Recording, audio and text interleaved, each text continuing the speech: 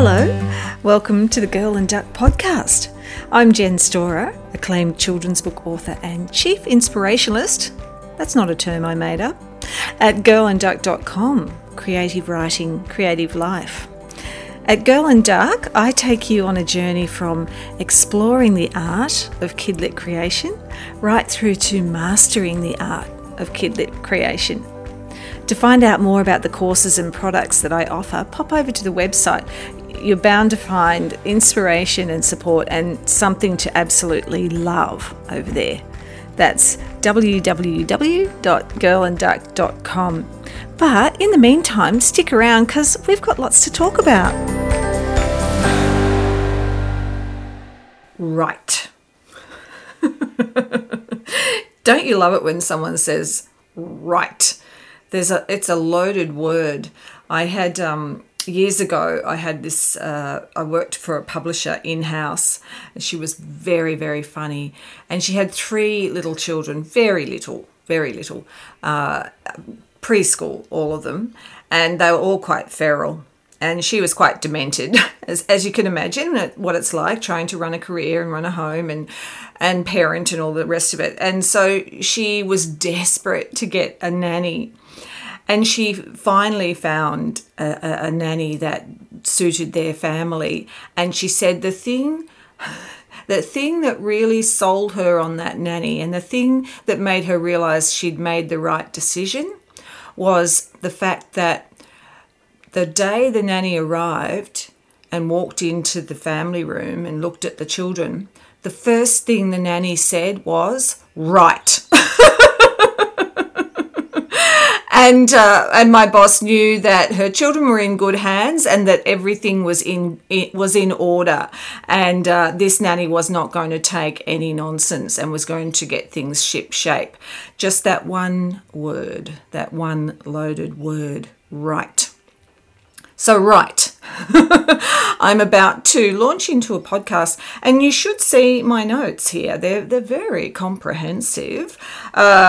Here on my notepad, I've got right. I've got Julie Parker podcast. I've got 20 episodes. I've got simplicity, and I've got fish. That's my contents page. That's what I'm going to talk to you about today in this podcast. I had an experience over the holidays of falling in love with podcasts again. Now, I freely admit that I am really sort of ad hoc when it comes to listening to podcasts. I haven't got into the groove, but when I do listen to them, I love them. And I wonder why I forget. I wonder why I forget to listen. And partly that might be because I am so homebound. I don't have to be in the car very much anymore because I'm not ferrying children around, and because of lockdown, there's less journeys and things like that. And so when I get in the car, I'm more than happy just to listen to a bit of music until I get to where I'm going. But over the holidays, which it is still holidays at the moment, might I add. We are all in holiday mode. So this is why this is such a scatty podcast, because I am disciplining myself not to be so disciplined. So I'm just easing my way into the new year. But I did have an experience over the holidays of going on quite a long journey, and himself and I said, wouldn't it be great if we knew some good podcasts? We could listen to podcasts. And we fiddled about, and then we just sort of gave up on it. But I also had a little experience just this week. I jumped in the car. I had to drive to Castlemaine, which is about a half-hour drive from where I live. And I thought, I'm going to listen to a podcast. And so I just grabbed my phone. And, of course, the only podcast that I listen to with any regularity is Julie Parker's Priestess podcast, which I highly recommend, and I know many of you, because I know you, will love this podcast and love what Julie has to say. And so I hadn't been tapping into even my favourite podcast I hadn't tapped into for months and months and months. So I popped on Julie's podcast and listened to that on my drive, and I enjoyed it so much. It was a final wrap-up for 2021. So it wasn't an interview. It was just Julie sort of shooting the breeze and talking about her most popular episodes, stalking the stats, as she referred to. She had stalked her stats to find out what her top 5 episodes were. And I just really enjoyed listening to that, and it was very calming. And I thought, podcasts are gorgeous. They really are. I had written in a newsletter or a blog, I can't remember, one of the two, just before the end of the year, how I wasn't really convinced that I was going to keep the Girl and Duck podcast going.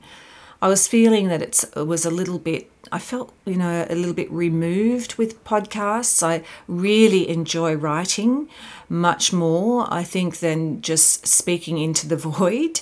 And so I was feeling that perhaps my thing is just keeping going with the newsletters, which are so popular, and keeping going with the blog as well. Because one thing, I enjoy writing. Hello, I'm a writer. But also I enjoy the visual side of blogging and newsletters, because I can pop in all these beautiful photos from around my life and from around the garden and all sorts of things. And I just enjoy that visual aspect of writing blog posts and stuff. And so I was feeling like the experiment of the Girl and Duck podcast might have come to a close, and I might just let it fizzle. The fact is that apparently most podcasts don't even make 20 episodes. People start off really, really enthusiastic. Of course they do. But the average podcast folds before it hits 20 eps. So I'm not sure what episode I'm up to at the moment, but we might be pushing towards 20. But anyway, I contemplated this idea of letting the podcast fizzle out quietly in the background without any official announcement. But then I had some really beautiful feedback, and feedback is so important to creatives. If you ever read a book and think, I'd love to write and tell this writer how much I love their book, and then you think, oh no, she probably knows, he probably already knows, he probably already gets heaps of mail, no, I won't do it. No, don't let that voice talk you out of it, because when you communicate with an author or a content creator and tell them that you're enjoying their content, it makes them want to create more, because they feel supported, they feel seen, and it helps them feel enthusiastic and feel like what they're doing actually matters and actually counts. So when I had this beautiful feedback about my blog, my podcast, and people saying, no, keep it going, we love it, I thought, okay, I will. And so here I am, just shooting the breeze with you today in a very, very casual holiday mood, and talking about that. I wanted to just segue so neatly now into my word for the year. So we've had this discussion in the membership side in the Duck Pond earlier this week about what our word of the year will be. And this year I have chosen simplicity. And simplicity to me means a lot of things. It's about decluttering and tidying up my surroundings and simplifying my approach to everything, including my wardrobe. I've been having such a lot of fun reorganizing my wardrobe, shopping my wardrobe. I don't know if you've heard that expression where you shop your own wardrobe. Less is more, and it's about working out all the combos that you already have at your disposal in your wardrobe, if only you paid more attention.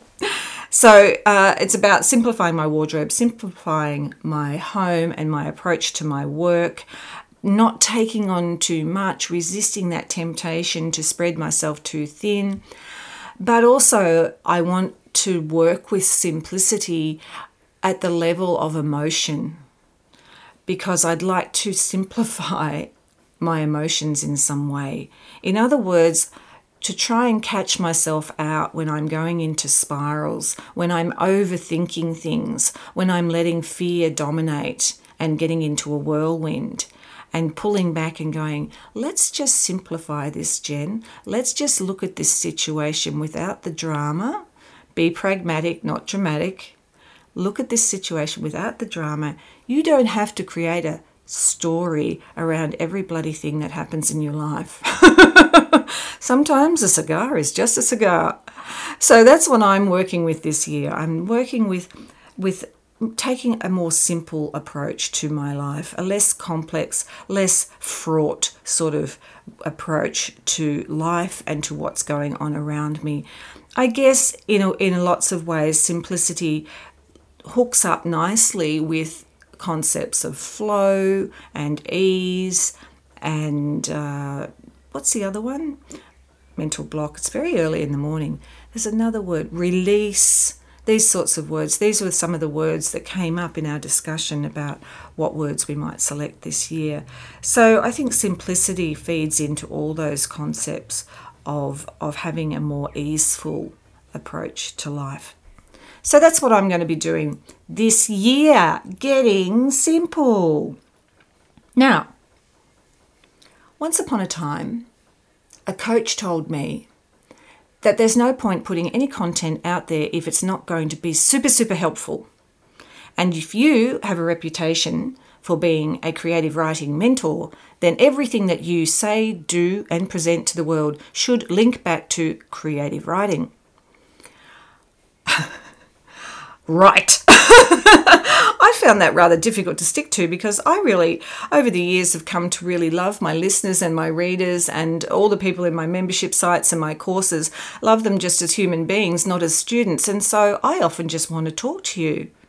And there's a part of me that feels that just talking to people is helpful. It doesn't always have to be focused. It doesn't always have to be a lesson. And I do think that when we're on holiday, in holiday mode, like a lot of us are at the moment, we don't want to have a lot of knowledge shoved into us. We want to chill out. We want to just hang with the people that we care about and the virtual people that we also enjoy being around. So, I'm taking that lesson with a grain of salt, and maybe not everything that I put out there this year will be just directly related to creative writing. On the other hand, a lot of it isn't already. If you receive my newsletters, you'll know that my newsletters are only partly about creative writing. There's the Cottage Diaries section where I talk a lot about our tree change, the garden, camping, interior decoration, what I'm doing with the little house, my cat, all sorts of things, what interests are holding me spellbound at the moment.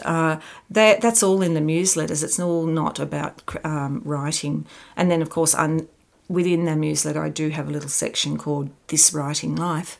And sometimes that will be quite instructive, but other times it'll just be about the pitfalls and the trials and tribulations of the writing life. So I do range far and wide with what I talk about and with the content that I create, and I'll keep doing that this year. But when I was thinking about, what helpful thing can I talk about in my podcast to make it validate my podcast today, I remembered this thing that I learned way back. It may not have.